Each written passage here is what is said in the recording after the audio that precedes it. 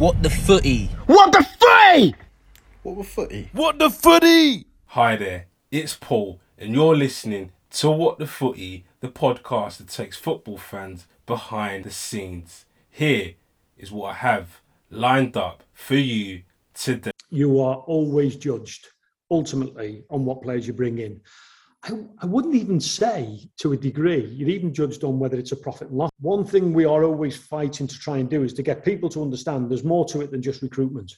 Yeah. You know, there is an awful lot in terms of strategic plans, high performance, supporting the academy. Big up and big love to everyone that's been tuning into the pod so far since I brought it back. This week's pod is with Rigg. Mike was recently technical director at Burnley. He's also worked in a different number of roles at different clubs such as Manchester City, where he played a key role as head of player acquisition in the signings of Yaya Toure, Sergio Aguero and David Silva. In this podcast, we talk about the role of technical directors, the challenges and the pressures that they face, what it's like working with different ownership groups to building and fixing a football club, and so much more. I hope you love it. Not like it, I hope you love it. So you know what to do. Download, subscribe, rate and review, and tell a friend to tell a friend. Let's go. Knew some Allardyce liked me, but I didn't know it was to that extent. Imagine being a kid in primary school, now it's putting us. Powerful people, and I think they need to recognise that, but then also they need to be represented the right way. Sport in general is nothing without fans. Based on one single source of revenue alone, that being the TV. So well in the league. Let's just win this to appease the fan. Welcome to the podcast, Mike. How are you doing today? You good? Great, thank you, Paul. It's great to be on and it's lovely to see you. No, thank you. But yeah, we start off the show with this question, which is, what is football to you, a business or a sport, and why? Oh, right. A tough one to start off with. You know, getting into the game, as everybody does, it's always been a sport. And I'd say at my heart, it is a sport. So I still watch it now. You know, I watch Champions League tonight. You'll watch all kind of games, and I watch it as a sport. But, and this is the big but, when you go into it full time, it becomes your business. It becomes it's your job. Now, what's really interesting, and I get asked this a lot, what team do you support? And honestly, and this is really sad, and I remember an occasion, I've kind of lost my way with supporting a team, and you don't have the same kind of feeling when you're working in the industry, because and I tell you where I was at, and I'll never forget it. I was working for the FA at the time, and I went to watch Everton. Yeah. And I think it was Everton, Man, I can't remember it was. Anyway, Wayne Rooney played. Yeah. I just looked, and I was in the stand, and I looked at the faces of the fans, and I think Wayne Rooney scored. But I remember he scored, and I remember standing up and looking around the crowd and thinking, that's what I've lost. I'm looking at people just because there was such a look of joy on the face, and so for me, it's become a business because it's my job, and I just think about it 24/7. As a sport of football, but as a sport in from my angle, which is a business. And I kind of lost my way because I haven't got a club, and I've got kids. And when I left Burnley, recently, the first thing they said to me is, who are we going to support now? So one of them has actually now become, because I worked for Sheffield Wednesday years and years ago, he's now become a Sheffield Wednesday fan, because even my kids have kind of like not got a team anymore. So it's kind of a long-winded way of saying, it's always been a sport, but when you work in it, it becomes your business, and you can't escape that. That's the way it is. Yeah, no, that's quite an interesting perspective, and just going into work there as well. Obviously, you've had different roles within football. You've been a chief scout, you've been a chief footballing officer, and most recently, you've been a technical director. We're almost seeing this trend now. Obviously, the whole idea of a technical sporting director, it sort of came from Europe, and it's now sort of coming to the Premier League, and we're almost seeing near enough every single Premier League club having one. Why do you think one is important? And almost, do you believe that every club should have one? Yes, I do. I think every club should have one in some shape or form, and it's because it's so big and complex now as a body. It's not as though, let me put it into perspective and just look at it from one very simple, from very granular aspect. when I was at Sheffield Wednesday, we had an academy, and we probably had round about 6 full-time members of staff in the academy itself. And then on top of that, there was a first team. So you're probably saying at Sheffield Wednesday at the time, including first team, there was maybe 10 to 12 full-time members of staff. Yeah. Fast forward 10, 12 years, fast forward a few more years, you're now going into academies not through the charter course, obviously through the EPPP, going into Cat 1 academies. There are now in excess of 30, 40 full-time members of staff. That has to be managed. It has to be part of a plan, because the objectives of the academy, which is to develop young players, it's the same outcome, as in the outcome is to find players for the team to actually perform, but it's coming at it from a completely different perspective than the first team manager, because the first team manager wants a player now that can go on the pitch and win a game. That quite often cannot be provided by an academy. That's a real long-term plan. So you can, and it's the way of saying football has to have a short and long-term plan. Sure. And there has to be someone that helps that develop. There has to be someone that helps keep some degree of link into the business, but also link into the football. So it's back to your first question. And the technical director, sporting director, call it what you will, it's virtually the same kind of thing. What's the plan and how are we going to get there? And how are we going to link the business of the game, what we're spending, how we bring income, and how are we going to improve, the outcome, which is basically winning matches. Yeah. So your first team manager wants to win here and now. Your academy manager wants to produce that 8-year-old player that's come from the ranks and get him in the first team and, and be your next Wayne Rooney. That's a 20-year project. Yeah. And your sporting director has to be prepared to have an eye on both of them. I need to be there now every single day to support the manager to get results. Plus, I also need to be there to support the academy manager, because he's got a 20-year plan to bring these players through. Now, what's different is it's how that's implemented in the eyes of the owners, in the eyes of the executives at the club, because each club has different people with different skill sets. Yep. And that then has to be integrated into the people that are in the football club. So some places like Norwich, Stu Webber, who's done an incredible job and he's a good friend, he's got a very wide remit, as opposed to, let's say, maybe myself when I was at Burnley, that was probably more focused on academy and talent identification. I wasn't really hands-on in medical sports science. I worked very closely with Mark Howard, but I wasn't kind of that hands-on. And that's because, each club wants it to operate in a different way.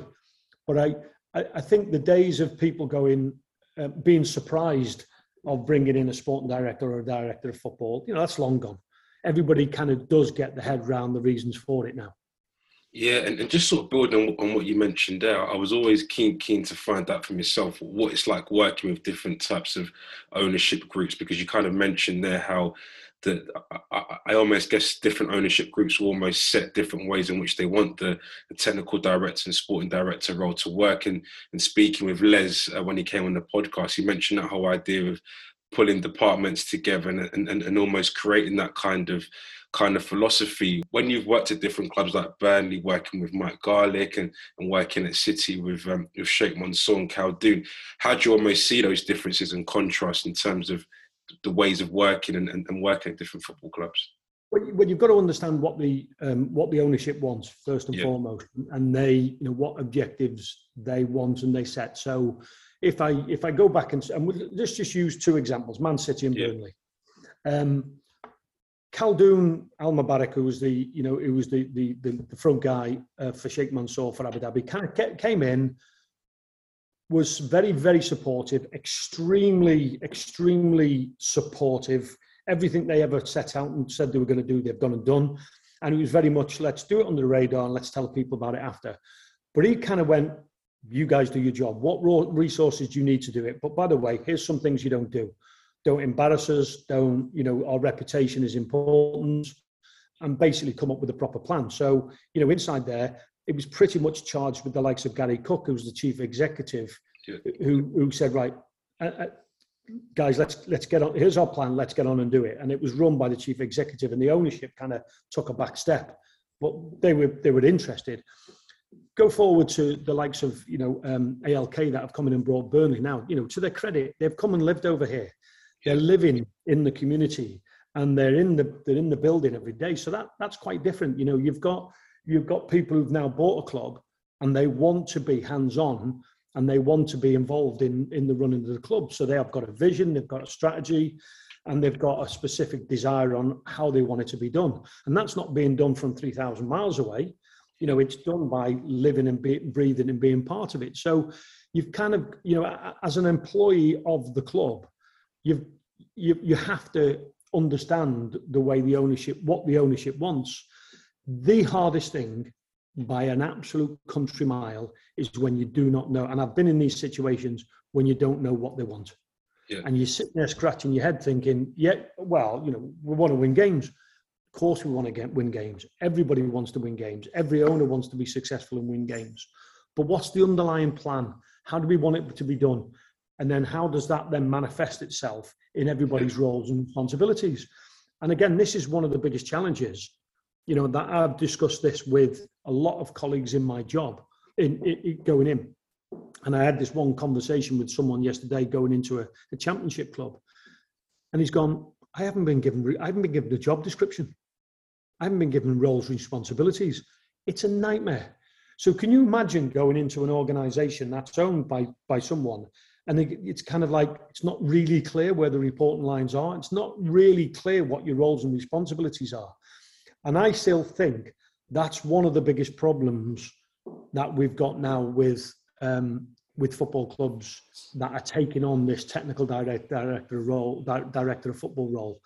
If there's not clarity in that position in terms of what's in the job description and what's the roles and responsibilities, it just causes confusion inside the organisation, and that's where it becomes difficult. Yeah, and just even mentioning on some of the stuff that you mentioned there and the things you mentioned in the sort of previous question, it almost feels nowadays in terms of a technical director, sporting director, you're almost judged on what you recruit, how you recruit, who you sell, how much you sell them for. Was there a profit there? And would you almost say that's the most pressured part of the job, because that's always the bit that fans are always looking at come January, come the summer. Underpinning every technical director's job, let's just call it a technical director for now, just for ease of discussion. You are always judged ultimately on what players you bring in. I wouldn't even say, to a degree, you're even judged on whether it's a profit and loss. Because if, as a technical director, if you bring a group of players in and you bring them in for cheap and end up selling them for a big profit, but the team loses, you still criticise. It's still not satisfactory to the fans, and it's certainly not satisfactory to the business and the manager. So you're pretty much, again, judged on, is that player successful and does he contribute towards winning games? And whether we like it or not, one thing we are always fighting to try and do is to get people to understand there's more to it than just recruitment. Yeah. There is an awful lot in terms of strategic plans, high performance, supporting the academy. I was talking to Dan Ashworth this morning. Dan's at Brighton. Dan's massively supportive of part of his remit and reporting lines is the women's team. We're I think at top of the league at the moment at Brighton. So Dan takes great pride in supporting the women's team. But from the outside, what gets the headlines is your recruitment. Yeah. Brighton signed Mark Cucurella from Getafe. If Mark Cucurella goes on, which I think he will be, a great success in the Premier League this year, everyone will go, brilliant bit of work done. And that's ultimately, what drives us is them 2 times of the year when you're approaching a transfer window, are you ready to get it right to bring in better players that improve your team? Yeah, because it's almost tough, because it's kind of like what you mentioned there. It's being a technical director, it's a long-term role, it's a long-term strategy. Projects take time, but the difficult thing is that in football you don't have time, because stakeholders want instant results, fans want instant results. And been able to sort of manage that. But one thing I wanted to ask you as well is this whole risk versus reward factor. And we typically see clubs who come up from the Championship, stay in the Premier League. The goal is to be a sustainable Premier League football club. Take a Crystal Palace, for example, sort of finishing in that sort of mid-table, not really ever flirting with relegation, but maybe flirting with relegation. And then fans always sort of turn around and say, okay, we've been in the Premier League for 5, 6, 7 years. Can we go to that next level? That risk-reward element of keeping it stable, of can we get to the next level and go a couple of places higher versus, oh my goodness, we've overspent, we've overpaid for players, and now we're suddenly in the Championship with parachute payments, having to pay higher sort of wages. So how do you almost balance the risk reward of let's push for top 10 versus, oh, hang on a minute, we could end up in the Championship next season? It comes back to your ownership. Yeah. Because if the ownership have got deep pockets and are prepared to take that risk, then you pretty much go with it, because you're always trying to push. Because the guy sitting on your left shoulder, who's the manager, always wants bigger and better players. You know, and financial fair play and budgets don't really come into it, because it's like, go and get us better players. On the right hand side, you've got your chief executive who's thinking with the owner, listen, we've got to balance the books here and we've got to make sure that we safeguard. But if you've got an owner with deep pockets who's prepared, which, you know, let's face it, there are, and there's been some, you know, amazing owners that have supported clubs. Forget about the business model and the risk, you know, when it doesn't pay off. But if you've got some, you know, owners with deep pockets who are prepared to fund that, then people go with it. And if you've got an owner who wants to do that, then obviously you want to just be continuing to bring, you know, players in that succeed. And if they don't pay off, not because they're bad players, you know, they don't pay off sometimes because they just don't settle. It takes time. It's not the right club for them. You know, that comes a huge risk. And I refer back to, you know, what Stu's done at Norwich. You know, I think he talked the time before when they got in the Premier League. You know, I can't remember the details, but I think they spent an awful lot of the Premier League money on that risk, and then got relegated. And you find, hold on, we haven't got, you know, mega billionaire owners that are prepared to write out checks and pay it off. So when Stu went there, he pretty much had a remit in his mind with the board to say, right, we go up, we're not going to gamble the future of the club. If we come down, we're going to be in a healthy state. We're going to invest in the academy. We're going to invest in the facilities. And if we go back up, we're going to be in a better state. And that's exactly what they've done. So even though I'm not talking about Norwich from any position of strength, because I don't know the detail, but as a fan on the outside, you're looking at Norwich and saying, got promoted, built, developed, invested, got relegated, but the club didn't go into financial straits.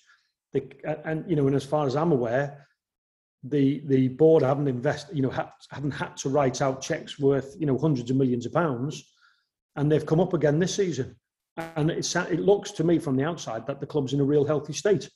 Now, if you look at some other clubs that are prepared to underwrite the risk, then that's the prerogative. That's a prerogative of the ownership. But there's an awful lot of discussion now about what the risk is to that, and that's been amplified by the challenges that we all face with COVID, and more so in the Championship and down.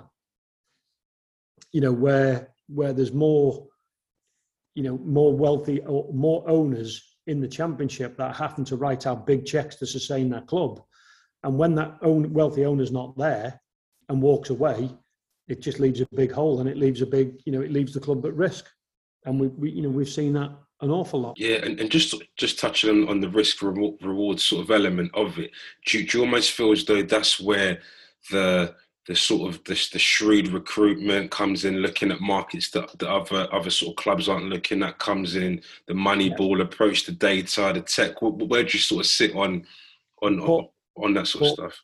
Well, everybody's doing it.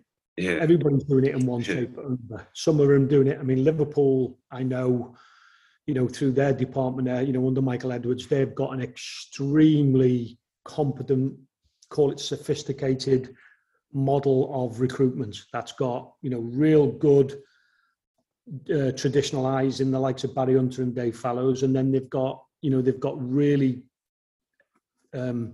well organised, data and analytics departments under Ian Graham. What Liverpool have got is they've got that blend right.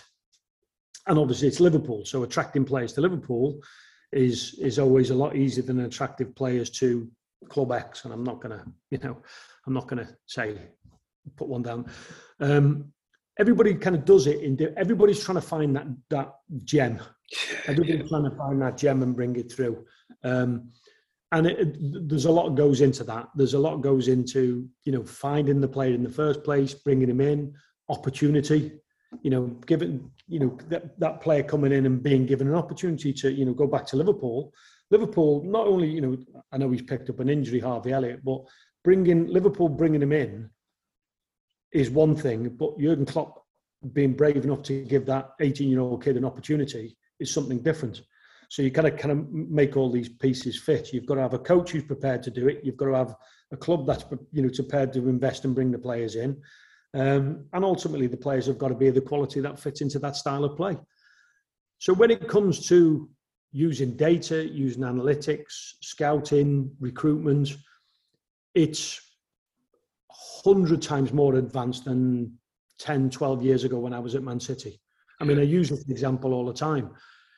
When I was at Blackburn and then went to Man City, in order to get video footage of a player, we used to have to send off a letter to a guy who lived in Bulgaria who would burn DVDs. We'd say, like, we want to see this player in this game, this game, and this game. And they'd burn off DVDs and they'd send them in the post. And like 10 days later, you get a DVD of a player. I mean, so the only really way you were seeing play, and this was during the era of the Premier League when big money is being spent. So the only way you really get to see players was live. Now, live's not really efficient. It's labour intensive. It's cost. It's not cost effective. Fast forward 10 or 12 years, you've got Instat, you've got Y-Scout, you've got every app in the sun where you can just spend all day, every day, searching data, players, video online. So the world in terms of recruitment is taking a completely different shape of than it was, a dozen years ago, where you can get access to information on players and information from anywhere in the globe. You can get it, literally at a click of a button. Yeah, and just sort of in terms of that as well, because as you mentioned it, everyone has the same technology. Everyone's using Y-Scout, everyone has the data, everyone has all these different tools. But which markets do you look at and think, oh my goodness, these markets are effectively untapped? I was speaking with Les.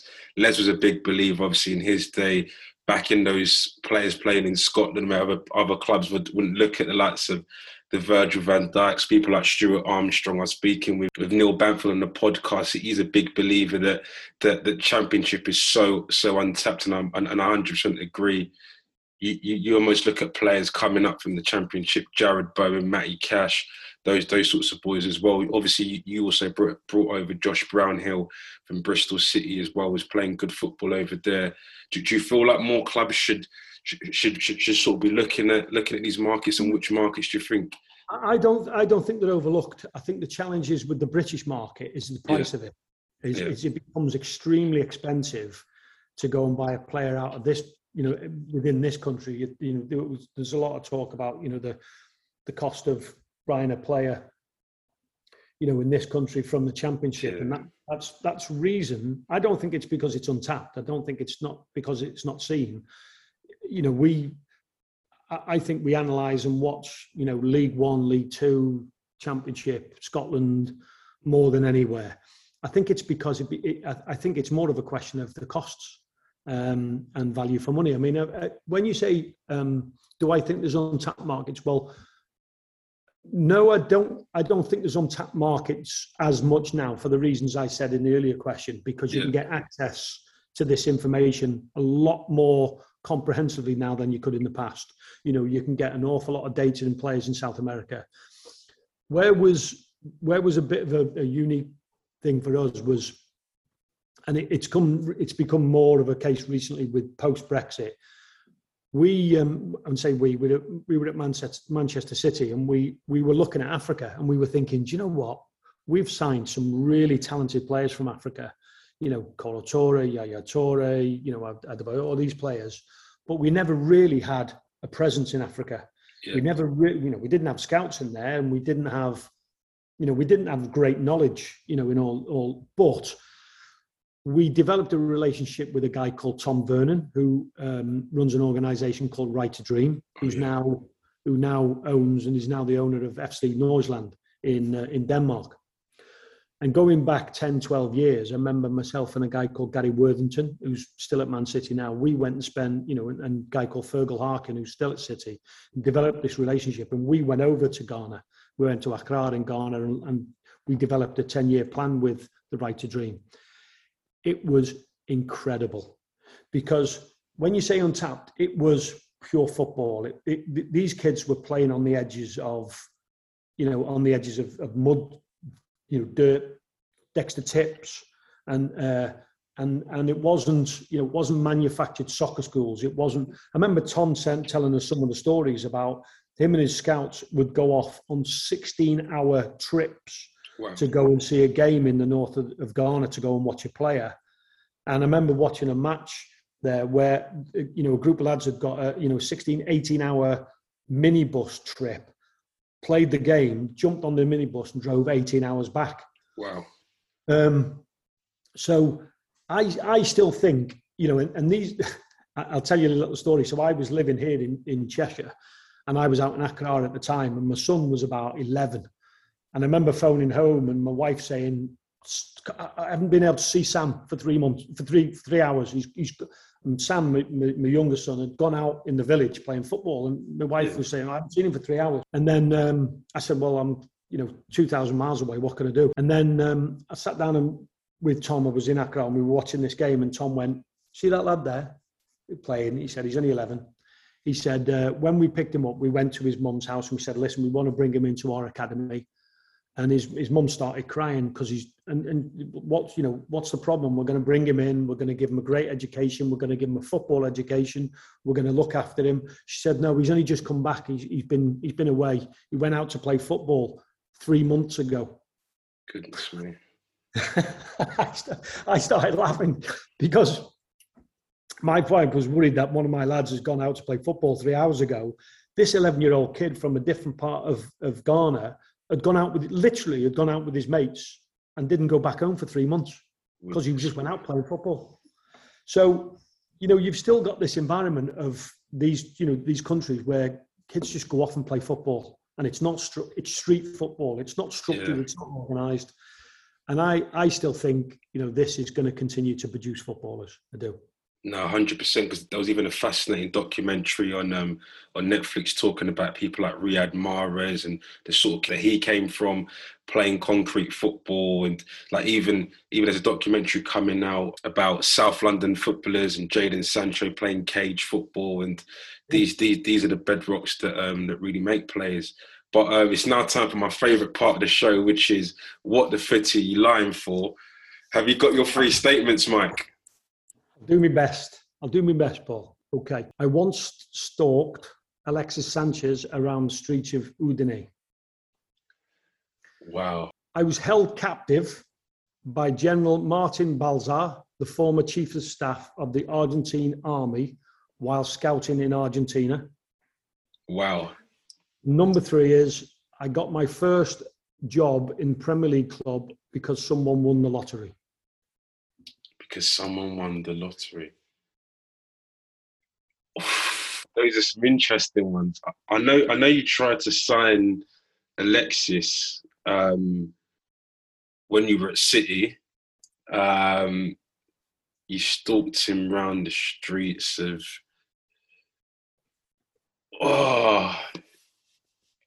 You got your first job in football because someone won the lottery. Your first job in a Premier League club. In a Premier League club. That would have been Blackburn. Blackburn? Yeah, that would have been Blackburn. I'm going to go with, I don't know, the first 2 just seem like cool stories you tell at a dinner party. So I just feel as though they must be right. So I'm going to go with the first 2 as true and the last one as a lie, but we'll find out towards the end. Yeah, I thought it'd just be great to also just sort of quiz your brain and sort of find out what's next for yourself as well. Obviously, I know you sort of left Burnley, you're trying to get back into the game. I know you're part of the Association of Sporting Directors. What's the sort of plan for you, Mike? Well, I've just come out, and what I did do for a couple of years before I joined Burnley, I did some consultancy work, which was lots of small projects. I'm picking up on them at the moment. I mean, the one thing which is true in football, when you're in a club and you're in club life, you are in it 24/7. Yeah. No, you are in it 365 days of the year. You know, there is not a minute that you switch off. So it's actually been really nice for me, the first time, you know, for a long time, that I've been able to just sit back, have a little bit of a breather, and spend a little bit of time with my family. But I'm again, at the same time, I'm being really active because I'm spending a lot of time, you know, back-to-back meetings, meeting people, sitting, talking, involvement with the Association of Sporting Directors. So, yeah, if the right project comes up, I'll be there. But in the meantime, I've got some, you know, personal businesses which I'm taking care of at the moment, which is quite interesting. No, that's good. And just speaking on that word project, we typically hear that word project in football, and this project is going on, this process and stuff like that. One thing I'm just curious to understand as well is that Man City project. So obviously, like, I remember being a sort of teenager at the time, and obviously seeing Sheikh Mansour and Khaldoon come in, and how difficult was it to convince the likes of the David Silvas, the Sergio Agueros, the Yaya Toures to come down to Manchester and be part of this project? Sometimes it was difficult because you were, you know, at the time, Manchester City were not the club that it is now. It's, you know, it wasn't a Champions League club. It didn't have the, you know, the type of stadium that it did. It didn't have titles under its belt. And I remember the first meeting when Mancini took over from Mark. He got everybody in a room upstairs in the canteen, and he said, "We win the first trophy." He said, "And as soon as you win one trophy, everything will change." And everything, and he was right. You know, they won the FA Cup against Stoke, and it kind of changed the mentality. But up to that point, there was a lot of time spent with even just things like the training ground where they're at now. I was literally flying around the world, you know, talking to players and agents and showing them computer-generated mock-ups of what the training ground was going to look like. You know, to say, listen, this is what's being built and this is what we're going to do. And the guy who's again, is another one for your podcast you have to speak to, is a guy called Gary Cook. Gary Cook was the chief executive of City at the time. One of the best people I've ever worked with. You know, real visionary, really interesting, you know, great story behind him and what he's done and where he's been. And he was all about vision, story, you know, and he started using, it was funny because he started using things like, you know, this is about a brand, and you'd be thinking, brand, football, what, you know, but what he started to get across everybody in the football club is, listen, we've got to tell people a story, not where we are now, where we want to be, and how these people are going to be part of this story. Yeah. And Sparky said this to me, and it stuck with me. He said, when I was at Man United, he said, I went in United and I was part of a legacy which was already Man United. He said, but what's been really interesting with the whole Man City thing is you're creating the story. Part of Man United and winning all the trophies is fantastic. He said, but Vince and company and Sergio Aguero and David Silva, you look at what they've done from the very start and what they've created and what they've left behind them. That's, you know, that's something which we spent a lot of time trying to convince people to come in. Listen, come and be part of this. Come and be part of what this. And you know, underpinning it all was Khaldoon and Abu Dhabi. Everything they said, we'll support you on and we'll do, they delivered. And it wasn't with a big song and dance, and they didn't want it to be splashed over the newspapers. And it certainly wasn't just about writing out a check and you want money, okay, here it goes. It was about support, and it was about, you know, interest in part of bigger longer term projects. And that, you know, your question before, you talked about this project, you know, and everybody's saying project. I've been in a lot of places where they do talk about, we want this 5-year plan, we want this project. And then when a couple of results don't quite work, right, we'll scrap the project, we'll do something else. And to be fair to Abu Dhabi, Khaldoon, that was never the case. And they said, Gary, we will build a training ground. Boom, they did it. And it took a long time to be done, but they set out to do everything. And selling that to players and agents was a real, it was a real big part of it. And because they've seen it being delivered, and because they've seen players sign, when we signed one and then signed another, and then Yaya Toure walks through the door and a couple of players are going, they mean business. They do want to win things. Yeah.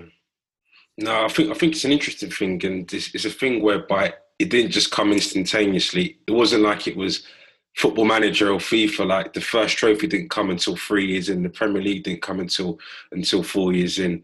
But there was even that thing, obviously, where Tottenham picked you guys for the Champions League, and you had to and you had to go again the next year. So it was a thing whereby hearing, obviously, that you still had the buy, you still had the support is definitely quite an interesting thing. But it was all part, though, and this is where it was really interesting. Going back to the role of the sport, the technical director. I was in a room and I was in meetings with constantly an off-site. We'd go and have off-site, meetings in hotels, in the Lake District. And I was there with people from marketing and commercial and all these people were talking about, it wasn't just about let's go and sign some players and let's play football and let's win games. We were very much included in the business. And they were saying, no, you've got to be here at this, retreat that we're having up in the Lake District for 3 days because we're setting out objectives and it's about our culture and our values. And you've got to make sure that then ingrains itself into the football side of it. So that's what was really interesting as well, is it wasn't just sign a player, play football, win games. It was being immersed in a room with people who were talking about brand and strategy and, all of the business elements of the football club, which is what it's become today. No, that's so fascinating. But I wanted to understand, obviously experiencing that, what enticed you to then go to Fulham and go to QPR and then go to Burnley, and because it's a very, very different type of project. Yeah, it was, and sometimes I had 4 years at City, loved every minute of it. Great people, great club, just incredible, great ownership. I got the opportunity to go and work with Mark again down at QPR and thought, do you know what? I've always been driven by a fresh challenge. I've always been driven by, do I want to take on a task where I can build something again? And it, and sometimes it works out, sometimes it doesn't. It didn't work out at QPR. I went to the FA with Dan Ashworth. That was brilliant. Sitting in a room, if I look back now, that started off being part of Dan's team. It was me, Matt Crocker, Dan, Gareth, Dave Redding. Yeah. And it was at a time where they went, the commission had just come out from Greg Dyke. Greg Dyke had said, win the World Cup 2022. And we all sat in a room at St. George's with Dan every week with Gareth and all up in, just a small team of us. And they'd go, right, he wants us to win the World Cup in 2022. How are we going to do it? So being part of that, right, well, we've got to have a DNA. We've got to have a style of playing. We need more staff. We need better structure. We need better competition. We need more resources to play more games, to go on more tournaments with more coaches. So the whole, and Gary Cook referred to this as the whole building and fixing phase in a football club. Yeah. So what's really interested me is always being part of a building and fixing project.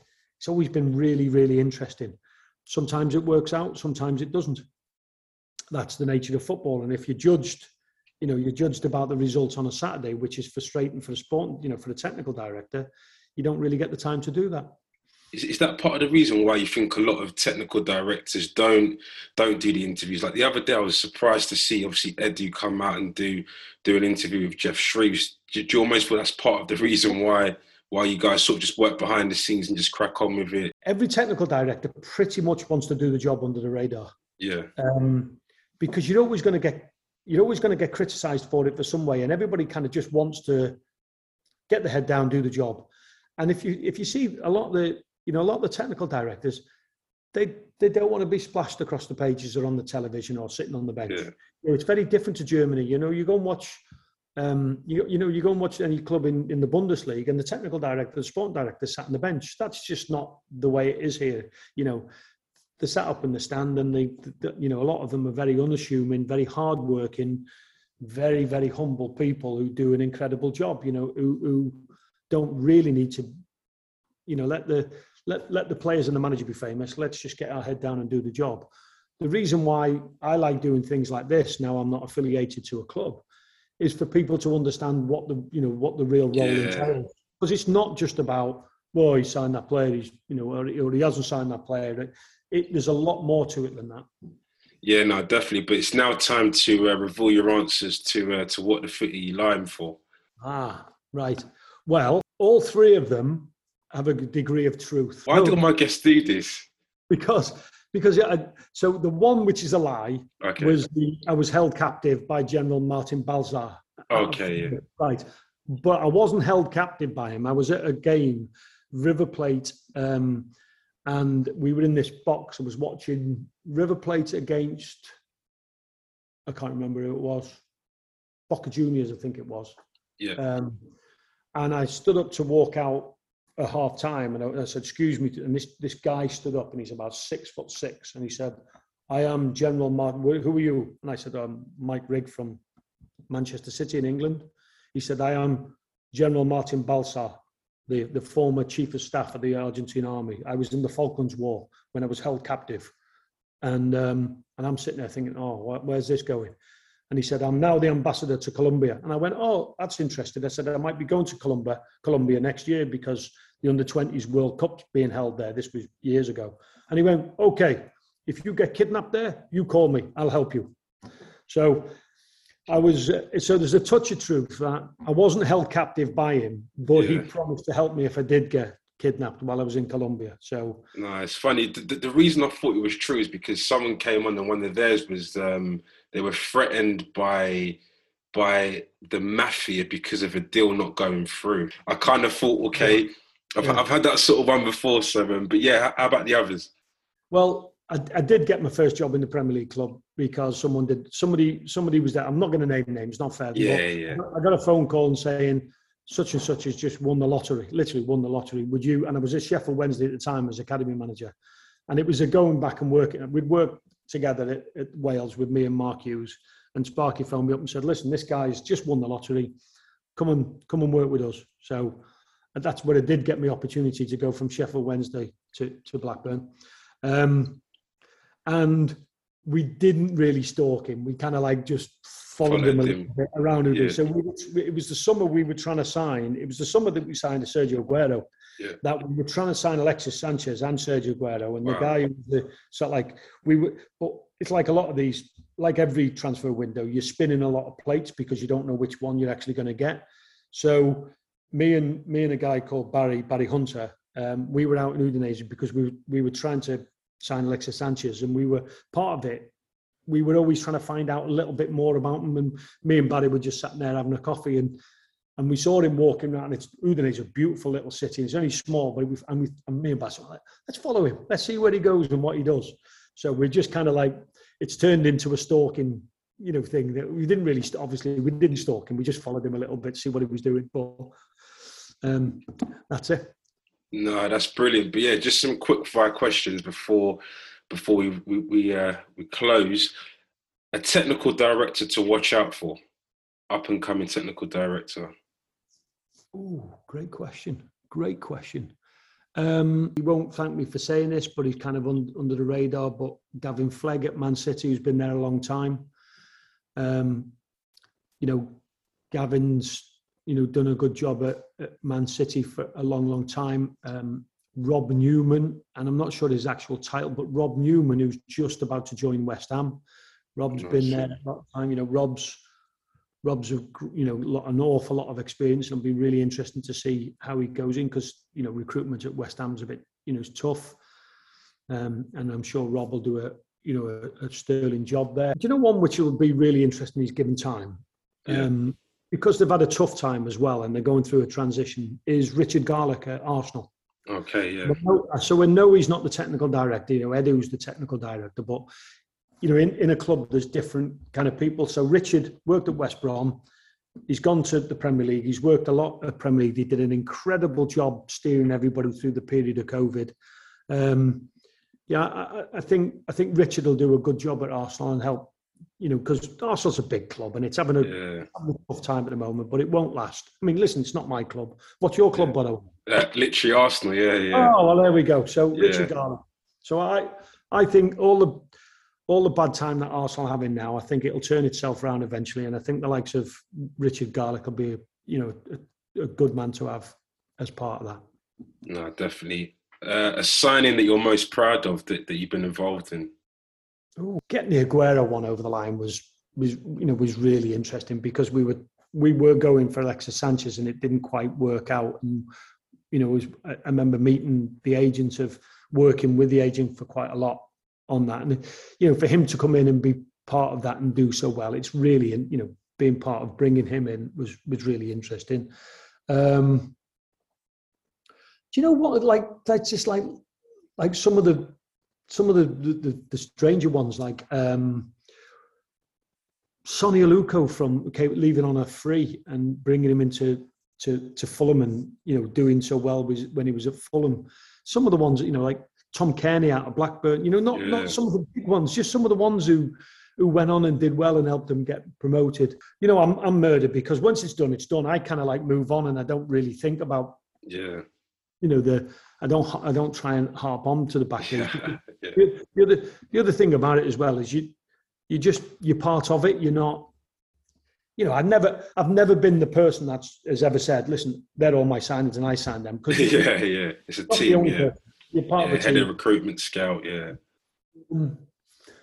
There's some brilliant stories behind all of them. That signing them, Balotelli when he came to the club, and Yaya Toure, and some of the things we had to do. And is there ever a point where you're going to look back and just sort of? I think it's just the normal thing in life. Really, we're just always focused about the next thing, and just moving on. That we never really look back at what we've achieved and think, "Goodness me, look at the things I've done." But well, just wait there 1 second. No worries. This is how exciting it gets in my life. Right, I'm up in the loft cleaning out the loft the other day, and I come across one year at Man City. Me and I was telling Barry Hunter, who's now at Liverpool. Yeah. What I did is every time I went on a trip, I thought, do you know what? I'll buy a postcard and I'll just write a note on it of what game. So what trip. So I've got all these. From it's really dull, but I got it out the other day, and I'm just thinking about all these places I've been to, like Barcelona and what I went there for, Amsterdam, Paris. Wow. So, just looking here. So, what, I've got these out because what I'm going to do is I'm going to sit down and think, can I even remember going on these trips and doing these games? So here, went to Barcelona with Gareth Griffiths, watched Barca versus Real Madrid on Monday evening, 5-0. I don't remember that. Yeah, I do, yeah. That was on Sunday to Tuesday, the 28th of November, whatever year it'll be. To answer your question, I think one day I will look back and see if I can try and just go through all my notebooks and think about where I went and what I did. No, definitely. But that's brilliant. But we like to end the show with the what the footy question, which is what the footy needs to change or happen within your space. Generally like this, it's a clearer understanding of the role and what goes on it. And I think you said before, it's tough because people in the job don't really want to come out and tell them what they're doing because you can't. Yeah. Because you can't, you're working for someone and you can't really come out and tell everybody this because, what's he telling everybody what we do? And you kind of get on and get your head down. I think more people that ask questions about this role and get to understand it, that ultimately it's about creating a high performance culture and a high performance environment for a high performance strategy will ultimately benefit the club. It's not just about how do we get on Saturday and we win and this player does well and the technical director's great. You get beat, this player doesn't do too well, get rid of the technical director. It's continuing these discussions to understand what each club needs, supporting the manager to make sure he does his job. But at the same time, it's not just about recruitment. It's about really creating a really comprehensive strategic plan. No, that's super useful. But Mike Rigg, thank you very much for coming on the What the Footy podcast. You've dropped some absolute gems today, and best of luck with getting back into the game. I know we want to see you back there soon. If you ever fancy a job at the Arsenal, we're always. I'll definitely welcome you with open arms because I'm an Arsenal fan. So yeah. Good luck. Thank you very much. All the best. Cheers. What the footy? What the footy? What the footy? What the footy? Knew some Allardyce liked me, but I didn't know it was to that Imagine extent. being a kid in primary school, now supporting Arsenal. Powerful people, and I think they need to recognise that, but then also they need to be represented the right way. Sport in general is nothing without fans. Based on one single source of revenue alone, that being the TV deals. So well in the league. Let's just win this to appease the fans.